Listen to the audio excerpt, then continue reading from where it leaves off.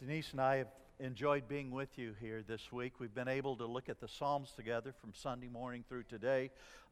Felt led to go back to a text that I preached here a few years ago this morning, just a message for this time. It's been a joy to be a part of ENC across this year as president-elect, which ended this past Saturday, and now it's a joy to be watching the leadership of Dr. Worcester as he guides the university forward. Denise and I have had a blast being here with you, and she said on behalf of her, be sure and tell you how much we deeply love you and appreciate you. One thing I wanted to say to students, you've watched your school decline in enrollment, decline in financial strength, decline over the last few years. This year, you're a part of a college that is now turning upward. And enrollment prospects are up, and we're doing good financially. Some good things are happening. But I've got a challenge to the students that are here. As a student body, you can do something for your college that I can't do, that I can't find enough donors to do, that your administration cannot do. There is not a problem or a program that is challenged here that 200 more students won't make the difference. You're headed home to Easter. If all of you go home and bring a friend back for next semester, for next fall, when you come back, if all of you go home and recruit, if even half of you are successful in doing that, you will set your school on a new trajectory. Another 200 students at Eastern Nazarene College next fall makes a massive difference in everything that happens here. So I'm here saying to you as students, we usually don't ask this of you. We'll hire 5 recruiters to go out. I think 500 could beat what 5 could do. So I'm here saying and appealing to you as students, if you're having a great experience here and you have friends back home, go tell them about it, and over the Easter break, recruit them, bring their name and information back, give it to the admissions office, and help land those students next year. And it makes a massive difference. We're projecting at the path we're going now, it might take us 5 or 6 years to get that many students here again. You could make that happen in a period of about 4 months if you went home, did that, and did it well. So that's my challenge to you, okay? You up for it? Go do it. End of the word. I remember my 43rd birthday like it was yesterday. Denise had been saying to me, this is going to be your best birthday that you have ever had. Well, it worried me a little bit because Denise is big on surprises. So I started watching the checkbook and the credit card and all this thing, wondering, what is this woman up to? But no bank overdrafts and no credit card meltdowns or anything, and the day came. And we woke up that morning and she said, I want you to get ready for a casual day. I'm going to take the kids to school and I'll be back to pick you up in a while. About an hour or so later, she came upstairs in the bedroom and blindfolded me. Took me by the hand, led me down the stairs, through the kitchen, out the garage door, into the garage. She hit the garage door opener button. I could hear the garage door coming up. And we stepped out into the sunlight of the driveway and she removed the blindfold. What I saw next was an apocalypse. Apocalypse. Have you used that word this week? Has anybody said that this week? It's this weird word that we reserve for things like 9/11, tsunami coming ashore, asteroid hurtling toward the earth to blow us all to smithereens, horrible terrorist attack, apocalypse. I mean, it's a word that we use for that. But that's not what that word means at all. The word apocalypse simply means to uncover or to reveal something like she did that day when she removed the blindfold from my eyes and I could see. Apocalypse. It's a word that is actually in the title of the last book of our Holy Scriptures. We call it the Revelation. But the real title of it is the Apocalypse of Jesus to John. And so a lot of people have been speculating for a long, long time what it is that's being uncovered or revealed in this last book of Holy Scriptures. A lot of people think they know. Some people think if you can figure the math of the book out, you can figure out the expiration day of the planet. This is when time ends and everything falls apart. Other people say you can figure out who the Antichrist is. Other people say you can figure out what 666, the mark of the beast, means. All different kinds of theories about what's there in the Revelation and what it means. I was looking at a website a few years ago, and they actually had Bible verses out of the book of Revelation with all the verses there and the descriptions of who the Antichrist was, and then all the characteristics of the Antichrist. And at the end of the website, they declared that they had discovered and learned who the Antichrist was. They're finding, at the end of the website, buckle your seatbelts. I mean, hold your neighbor's hand. This is going to get really scary here. Barney the dinosaur. That's the kind of stupid things we have done with this last book of Holy Scripture that is meant to be a great gift to the people of God in times like this. You see, I actually think I know what's being revealed in this book, and I think you do too. It's in the title, the apocalypse or the revelation of Jesus Christ. Jesus is being revealed to us in a very different way here in this book than he is in the other books of Scripture. It's almost as if somebody took a rake and went all the way over to Genesis and just put it down and raked all the way through Scripture and collected every title for divinity that there is in Scripture and then sort of dropped them all in the book of Revelation. It is full of Old Testament titles for God, New Testament titles for God, titles for the Holy Spirit, titles for Jesus, titles for Messiah. All kind of divinity titles are there.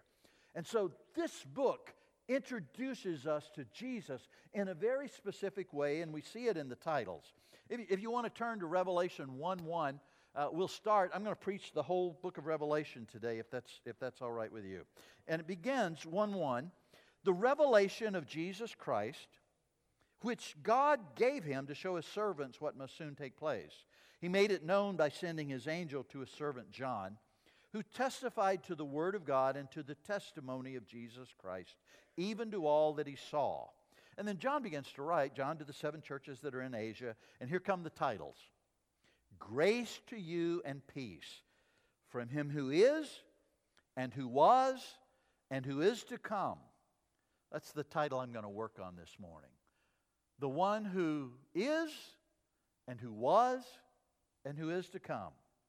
And from the 7 spirits who are before the throne. And from Jesus Christ, the faithful witness, the firstborn of the dead. Here's the titles, they're just rolling. And the ruler of the kings of the earth.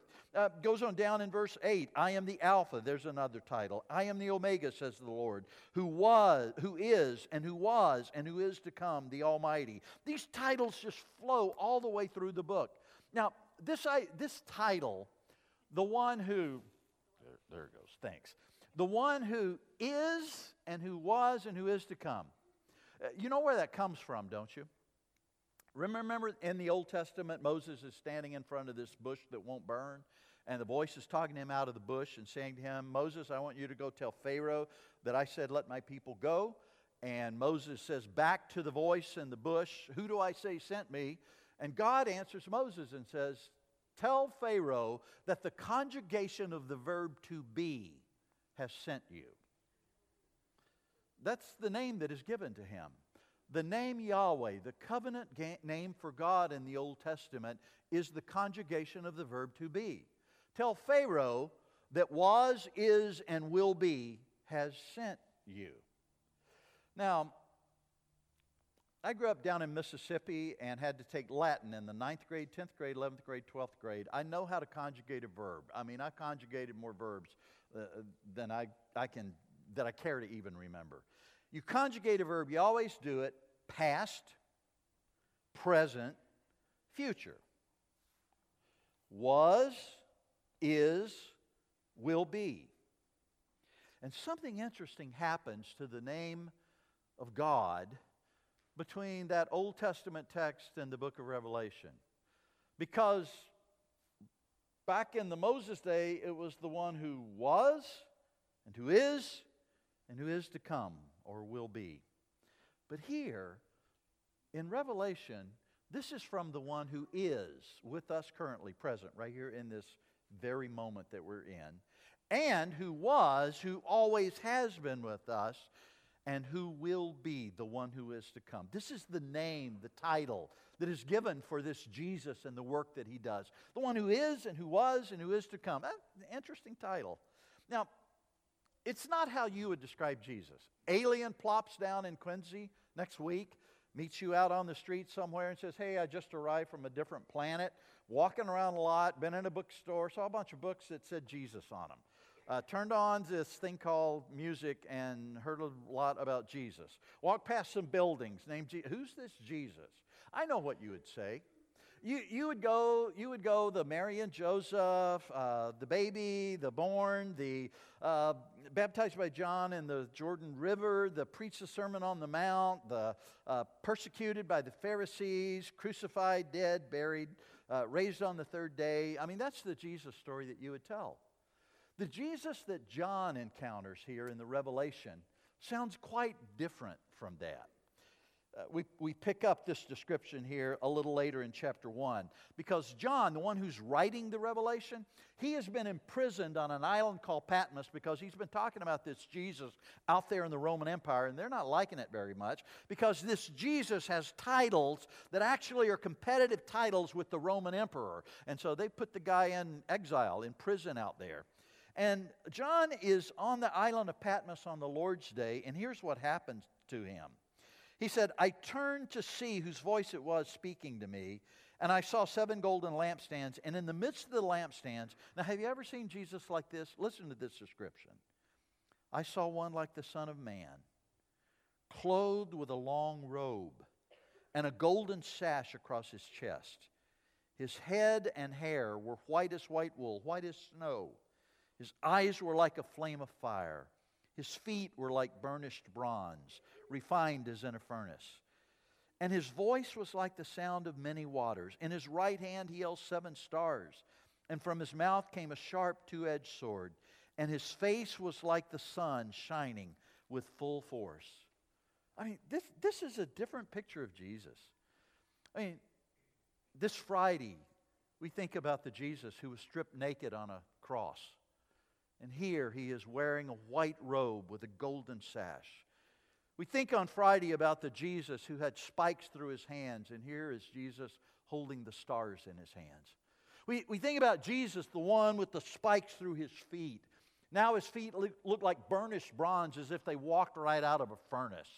We think of Jesus on the cross as one who was barely able to whisper, I thirst. And now his voice sounds like ocean waves coming ashore. We think about Jesus on the cross, the one whose eyes are darkened in death. And now it says his eyes shone like the sun in full force. They blazed like fire. This is the picture of the Jesus that John encounters here on the island of Patmos on this day. And I love what happens to him there in verse 17. He says, when I saw him, I fell at his feet as though dead. But he placed his right hand, the hand of blessing, on me, and said to me, do not be afraid, for I am the first and the last.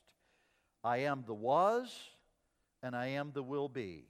I am the Alpha, the first letter of the Greek alphabet. I am the Omega, the last letter of the Greek alphabet. I am the first and the last, the beginning and the end, the Alpha and the Omega. I am the one who is with you right now, who has always been with you, and who always will be with you. And then Jesus said, I am alive forever and ever, and I have the keys of death and the grave. Now get up, John, and write about what you have seen. And so John begins to do that.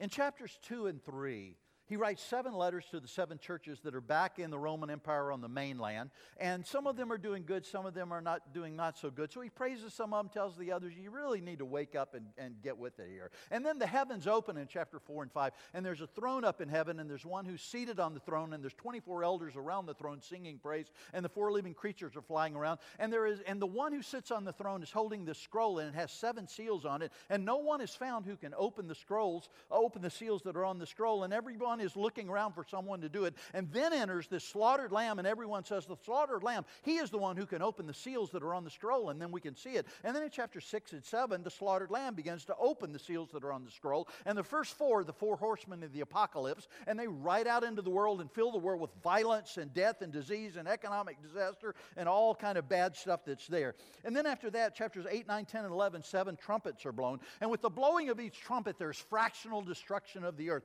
Part of the water is affected, part of the trees are affected, part of the land is affected, which kind of says that evil, though it can do some really bad damage, never can finish what it starts. It always has fractional power and can never fully and completely destroy. Then we come to the Christmas story in the book of Revelation, which is chapter 12. And in chapter 12, we have this woman. She's pregnant with a baby. Some people say it's Mary with the baby Jesus. Other people say it's the birth of the church that's happening. I'm not sure. You can pick whichever one you want. But there's this woman. She's about to bear this child, and there's this big red dragon. And the big red dragon wants to gobble up the baby as soon as it's born. So the woman is about to give birth to the baby. The big red dragon is waiting right there, just ready to chomp down. And all of a sudden, Michael, the archangel of God, swoops down from heaven, picks the whole scene up, takes it up in heaven. You got a boxing ring up in heaven. In one corner, there's the big red dragon, boo. In the other corner, there's Michael, the archangel of God. Yay! We're cheering for him. And they meet in the middle, and Michael, the archangel of God, body slams the big red dragon all the way down to earth. And he is ticked now. He is ticked. He goes after the woman. She bears the child, and a river separates them, and the woman and the child get away, and the big red dragon is just really not doing well at all at this point. So if you have a creche at your home during Christmas time and there's not a big red dragon in it, you really would need to put one in there to be biblical. And then in the next two chapters 13 and 14, you find the two beasts. There's the big bad beast that comes out of the sea. He is the chaos beast, the monster beast. We talked about him a little bit on Sunday morning. And then there's another beast. He's kind of like the little beast. He's the PR beast. He's the beast that goes around saying, "Ooh, he's the big bad beast. You better be careful. He'll mark you with 666. So you got the big bad beast and the PR beast, and they're all running around doing the stuff they do. Then in chapters 15 and 16, there are 7 bowls of wrath that are poured out. And again, there's fractional destruction of the earth. Part of this, part of that is affected in all these ways. Bowls of wrath, they're bad things. Then my favorite chapters in Revelation, chapters 17, 18, 19, there's this prostitute. Her name used to be Egypt when Pharaoh held the people of God in slavery. Then it was Babylon when the Babylonians held the people of God in slavery. Now it's the Roman Empire because the Roman Empire persecuting the people of God. So you've had these prostitutes down through time. And there's this prostitute, and she's dressed in finery, and she's drunk from drinking the blood of the saints that are persecuted. And she's riding on the back of a big bad beast, the one out of the chaos beast out of the sea. Not the little beast running around saying that, but the big bad beast. So she's riding on the back of the big bad beast, and she has in her hands a little black book, and in her little black book are the names of all her clients. These are the clients of the prostitute. These are the kings of the earth and the power barons and the sea merchants and everyone who have all put their hope and trust in the prostitute, which is the Roman Empire. They bet everything they have that this is what's powerful, this is what works in the world. And so they are her clients. And so the prostitute on the back of the big bad beast runs head on into the lamb, slaughtered lamb that we saw all the way back in chapter 4, the one who is able to open the seals on the scroll, that the one who's seated on the throne that's being praised by the 24 elders and the 4 living creatures, that lamb. And that lamb runs head on into this battle. And the prostitute and the lamb have a battle, and the lamb is victorious, and the prostitute goes down, and then the beast turns and gobbles her up because she can't turn tricks anymore. I mean, she's defeated. She's gone. And then all the people in the little black book, all the kings and the merchants and the people over here who put their trust in her, she's gone. They're going, oh, no, what are we going to do now? We put all our trust in her. It's really bad. But about the time they're weeping and wailing and all this stuff, we start hearing this music. And there are these people that are wearing white, and this is the supper of the Lamb. And these are the people who are pure, and they're gathered together, and they're singing praise to the Lamb who has given them the victory. Then in chapter 20, you get the final battle in 7 consecutive scenes, and the Lamb rides on the back of the white horse, and the victory is theirs. And then we come all the way to chapter 21. I told you we were going to do the whole book of Revelation this morning. And in chapter 21, we hear the one who spoke all the way back in chapter 20, or chapter 1. We hear him again. Chapter 21 goes like this. Then I saw a new heaven and a new earth. For the first heaven and the first earth had passed away, and the sea was no more. And I saw the holy city, the new Jerusalem, coming down out of heaven from God, prepared as a bride adorned for her husband. And I heard a loud voice from the throne saying, see, the home of God is among mortals. He will dwell with them as their God, and they will be his peoples. And God himself will be with them, and he will wipe every tear from their eyes. Death will be no more. Mourning and crying and pain will be no more, for these things have passed away. And the one who was seated on the throne said, see, I am making all things new. And he also said, write this because these words are trustworthy and true. And then he said to me, it is done. I am the Alpha and the Omega, the beginning and the end, and to the thirsty I will give water as a gift from the spring of the water of life. He comes there at the end again and says, remember, I started it all, I will be there at the end. I am behind you in the past, I am in front of you in the future. That when people ask me the most important spiritual thing that I've learned across the last years of my walk with God, it's simply this. I used to try to live getting into tomorrow faithful to the Jesus who's back here, and the theology that's back here, and the doctrines of the church that are back here, and the understandings of the saints that are back here. So I'm trying to look back and make sure I've got my clues right and then go. It's hard to go forward when you're always looking backward.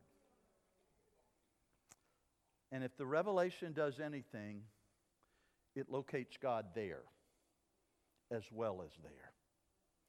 Now, I should have seen this in understanding Scripture, because when you start reading Scripture with this lens on, you see God has always been standing in the next future moment, creating that for us. The story of creation in Genesis 1. There was this formless void, and the darkness covered the deep, and all of this. And it's not like God was behind that somehow, sort of trying to push creation into existence. It's like it was there, and God went around on the future side of it, and spoke into it and called it into existence. Light be, earth be, dry land be, birds be, bees be. He calls that into existence. You come to the Abram story. It's not like God is behind Abraham, pushing him to do something. He gets in front of Abram and says to him, Abram, I want you to leave the land of your father, and I want you to come with me, because I'm going to bless you, and through you, I'm going to bless all the tribes of the world. He gets in front of Moses in that bush and says, Moses, let's go. Enough of this tending sheep here in Midian. We're going to go tell Pharaoh to let my people go. The Virgin Mary. Read that story sometime in Luke with these tense eyes on. It's not like God's been in Mary's dreams. The angel shows up in the bedroom of a junior high kid and says, Mary, the Holy One would like permission that your womb would become the first temple for the Messiah, the Son of God, who will save the world. And Mary's response is futuristic. May it be to me, even as you have said. Jesus comes. Peter, James, John in the fishing boat. Hey guys, he's in front of them. He's in their future. Come with me. I'm going to make you fishers of men. A guy named Saul, whose name gets turned into Paul. Jesus gets in front of him on the road to Damascus and says to him, Saul, enough of this persecuting the church. You're going to be my disciple to the Gentiles. And then he says, who are you? And he says, I'm Jesus, the one you've been persecuting. Let's go. This God of ours always stands in the next moment, creating it, bringing us into it, inviting us to step into it. He's not buried somewhere way back there down in our past. He's out here in our very next moment. If I didn't understand it through reading the Scripture, I should have understood it by the way that we taught our girls to walk. You know how you teach kids to walk. You know, I know what your parents did. I mean, they filled the room with all kind of wires across the floor and sharp objects that you could fall on. And, you know, they got back here and they just put their hand squarely on your diaper and said, walk, kid. Yeah. You know what you do. You clear the room. You clear the room. Then you go back over here and you prop that child up on something solid, something firm, something they can hold on to that won't move. Just like we have been propped up on the ancient Word of God, the doctrines of the church, the faith of the saints that has been delivered to us. We can hold on to something very solid that is behind us in our past. And then you go over across the room and you get down over here. And your eyes meet their eyes. And that child who knows you, you open your arms to that child and you say, come. And that child begins to walk into your arms and walks. Because the one who is there in their future beckoning them to come is one that they know and love and trust. This is the gift of the book of Revelation. that Jesus stands in our next moment with his arms wide open saying to us, come. I love how the book of Revelation ends here in chapter 22. I mean, this is powerful. It's almost like Jesus says, if you haven't gotten it yet, listen one more time. Chapter 12 of verse 22, right at the end. See, I am coming soon. My reward is with me to repay everyone according to everyone's work. For I am the Alpha and the Omega, the first and the last, the beginning and the end. Blessed are those who wash their robes. It goes on. In verse 16, it's like, in case you still don't get it. He says, it is I, Jesus, who sent my angel to you with this testimony for the churches. And then he says this, I am the root and descendant of David.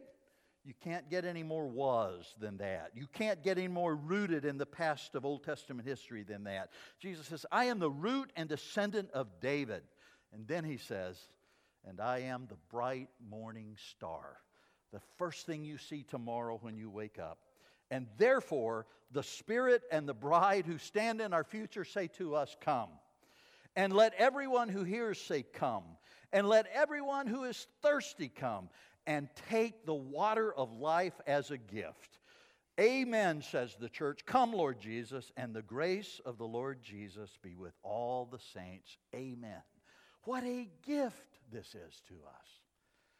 You see, the reality is some of you are graduating in just a little while. A few more weeks. Ooh, what am I going to do? What am I going to do? Jesus is standing right in the middle of all that, saying, don't be afraid. Come. As a college, the challenges are in front of us. Ooh, what are we going to do? Jesus is standing right here in that future, saying, do not be afraid. Come.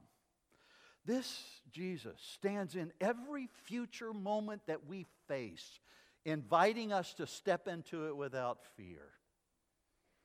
She blindfolded me, led me down the stairs, through the kitchen, out into the garage, hit the garage door opener. We stepped out in the driveway. She removed the blindfold, and what I saw next was an apocalypse. There in the driveway was a brand new bright red convertible Mustang. Borrowed for the day.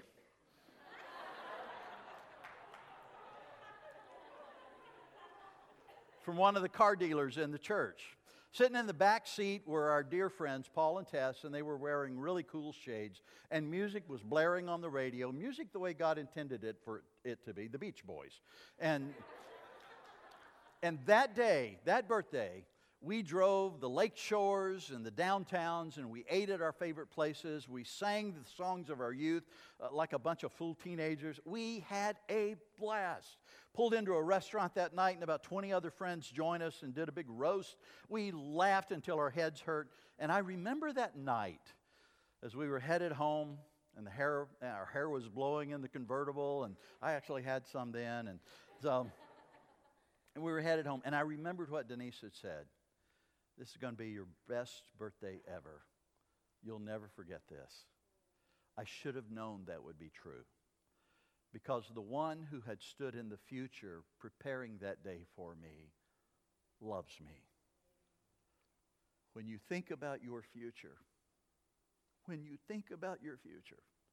I want you to locate Jesus standing right in the middle of it, with his arms wide open to you, saying to you, whatever you're facing, do not be afraid. Come. I am with you, because I am the one who is with you right now, who has always been with you, and who always will be with you. And our best response to that is, Lord, I come. I come. Gospel choir is going to come back, and they're going to lead us in a praise of this God. And even as they're making their way up here now, I want you to look in your mind's eye at the thing that most frightens you about tomorrow. And I want you to plant Jesus standing right in the middle of that, with his arms wide open to you. And he knows your name, and he's calling you by name. And he is saying to you, child, do not be afraid. Just come. This is a great God. Let's worship together.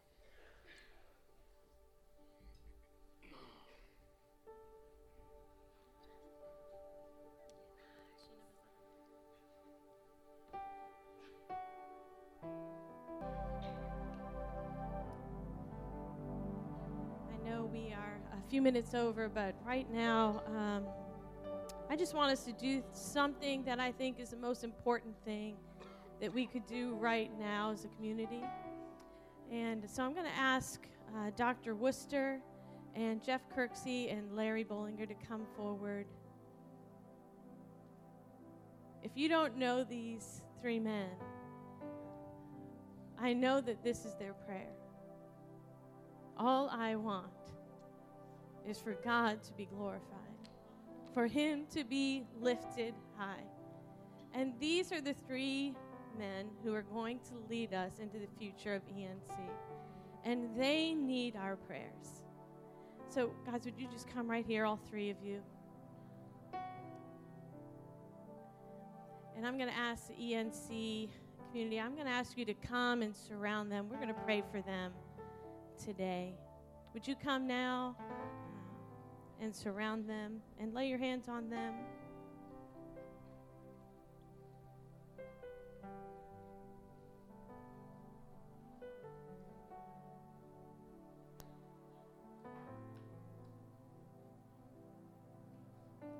This is the most important thing we can do, ENC.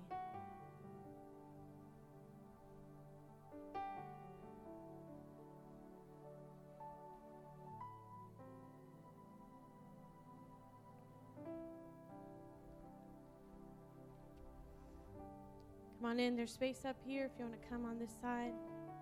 Come in, ENC. Come on in.